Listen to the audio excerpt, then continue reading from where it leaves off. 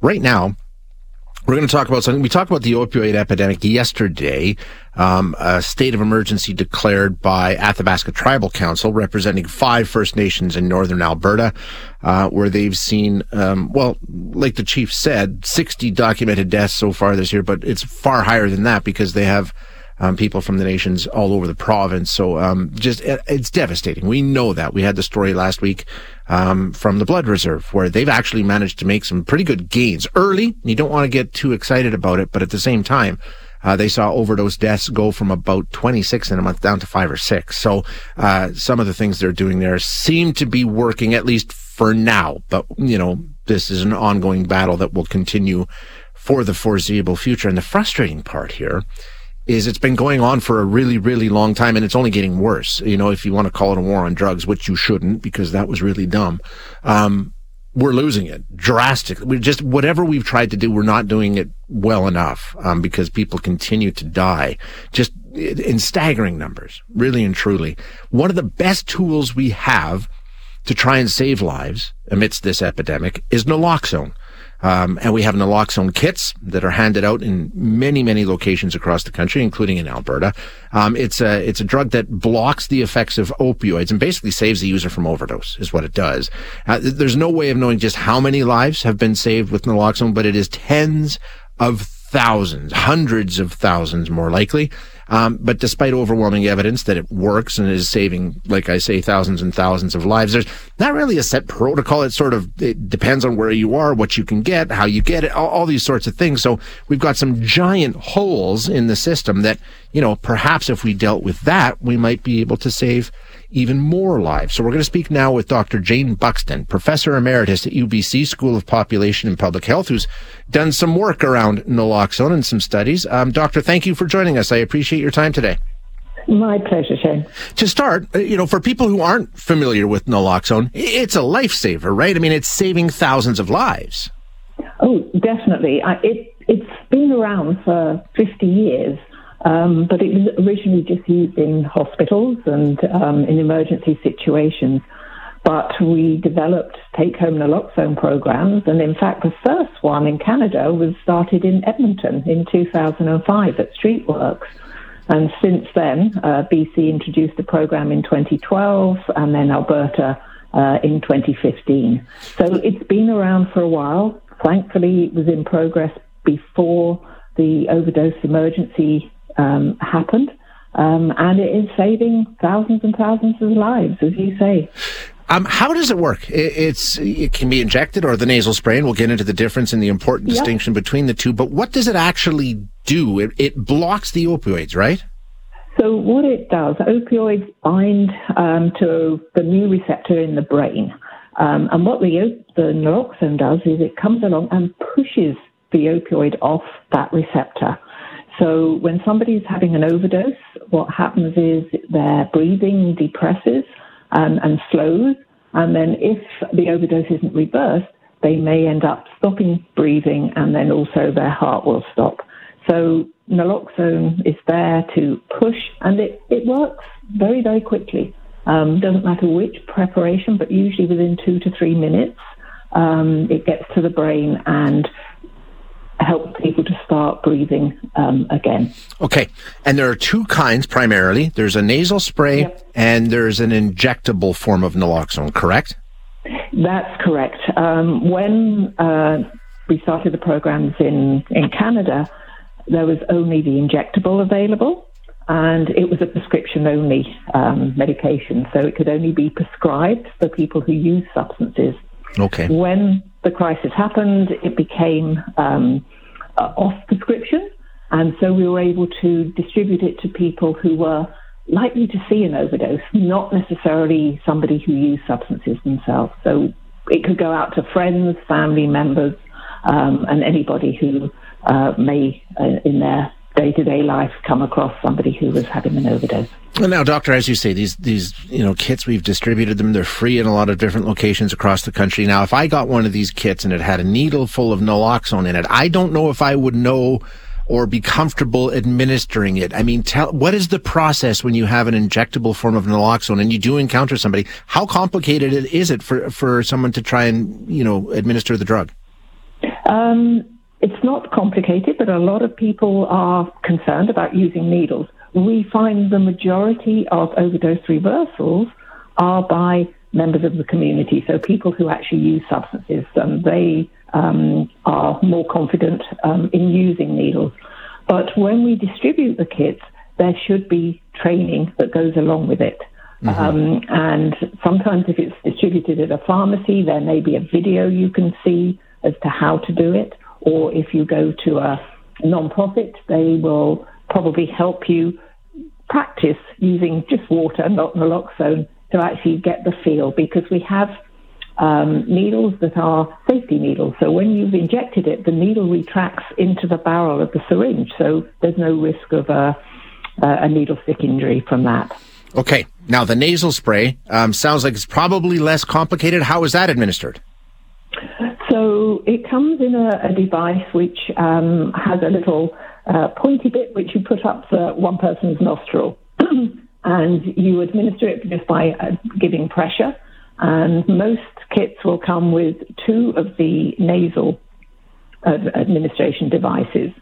It's actually, the actual strength is 10 times that of the injectable. So while the injectable is 0.4 milligrams, and most kits have 3 ampules in, or vials, depending on which province, the intranasal is 4 milligrams. So there is a concern with that higher dose that it may cause people to go into withdrawal. So that's something to bear in mind. People who use the kits, as I said, often are people who use substances themselves.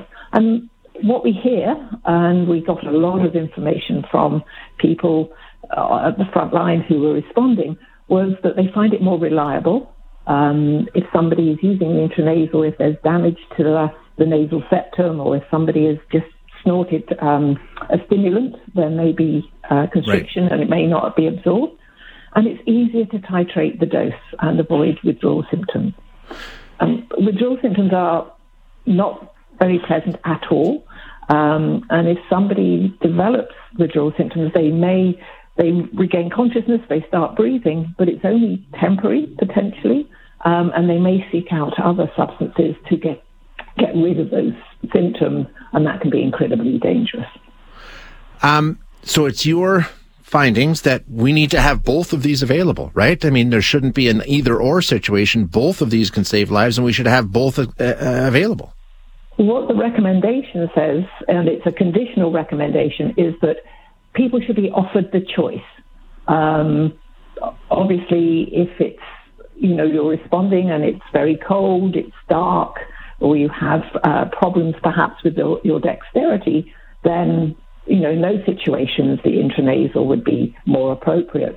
But as I said, intramuscular is preferred by others who like to be able to titrate and stop this withdrawal symptoms. So the recommendation is that you should give people a choice of which they want. The reason the recommendation is conditional is that the intranasal is much more expensive. Okay. And various estimates are, between 7 to 10 times more expensive. And, we want everybody who is at risk of witnessing an overdose to actually have that tool so they can save somebody's life, whether they're family, loved ones, or somebody that, lives in an area where they may come across folks using substances. So it's really important that we make it available. In BC, and I'm sorry I can't really speak for Alberta, but, in a month we distribute over 30,000 kits. So the difference in the price does make a considerable difference as to whether it's going to be feasible. Yeah, for sure. You can see right away how that would have a pretty important, impact on decision making for sure. Aside from the needles or the nasal spray, whichever one, do we need to do more? I mean, I think, this is becoming, or not becoming, it is such a problem. It has been for so long, and I think we're seeing more and more of it, on the streets of Edmonton and Calgary. Is it more than just administering the naloxone, or are there other things that people need to do? Well, of course, naloxone, we can consider it a Band-Aid. It's really after the event is happening. And what we really need to do is to have services and make sure that people, either if they're ready for treatment and wish to go into treatment, that's available, But if they, if that's not something that they're wanting to do, that we can help them use in a more safe manner. And the drugs on the streets, they're unregulated. They're so toxic. There's absolutely no quality control. People don't know what's in the drugs, and we're often hearing of new things, and the potency concentration is very varied. That's why people are dying. So, there's other things like, if somebody is going to be using unregulated drugs, to make sure that they can get their drugs tested so they know what's in them. And what we need is to make sure that people can have supply that we know what's in it.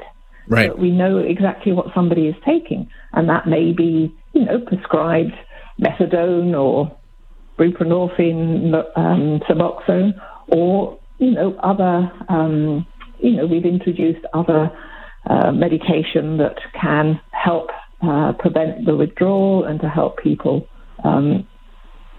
People aren't using substances. Often it's because they have a dependence. They're not necessarily using it to get high, although some people do. Yeah. But we need to be able to give them something that will help them function, that will help them not be in withdrawal. And once that's established, then, we need people to have housing, all those things. It's not just, the drugs are so toxic, but there's so many reasons that people use that we need to address those issues. So many things. Including housing, employment, and financial. Long list, yeah, you're right, and there's, and we're seeing it. We're seeing how it's just all cascading on top of each other at this point, right? And of course, COVID has made matters worse. Yes. The drugs became more toxic, and potentially more people are distressed and maybe turning to use substances. And then, of course, one of the reasons that people may die when they have an overdose is because there's nobody around. So somebody who's been into treatment, or somebody who's embarrassed or concerned about the stigma, or, is not telling their family that they are using again, will hide their use. And then if you're using alone, that is so tragically dangerous that people will die. Yeah. If somebody overdoses and there's a person around who can administer naloxone, can call for emergency services, then, people aren't going to die. And overdose prevention sites are another place that people can use, and somebody can be there to respond in a timely manner. Yeah, and the important part, Doctor, as you're outlining here, is no one thing is the answer. We get locked into thinking, everything needs to be brought to bear here. That's the only way we'll make headway. And I think you're right. It's not an either or. A lot of people say, well, it's either treatment or harm reduction. But harm reduction is really treating people with respect and asking people what it is they need at that time. And it's not always treatment. And treatment can actually, forced treatment can have dire consequences too. Yeah. Doctor, thank you so much for your time. I do need to go, but I really appreciate you being here today. Thank you so much.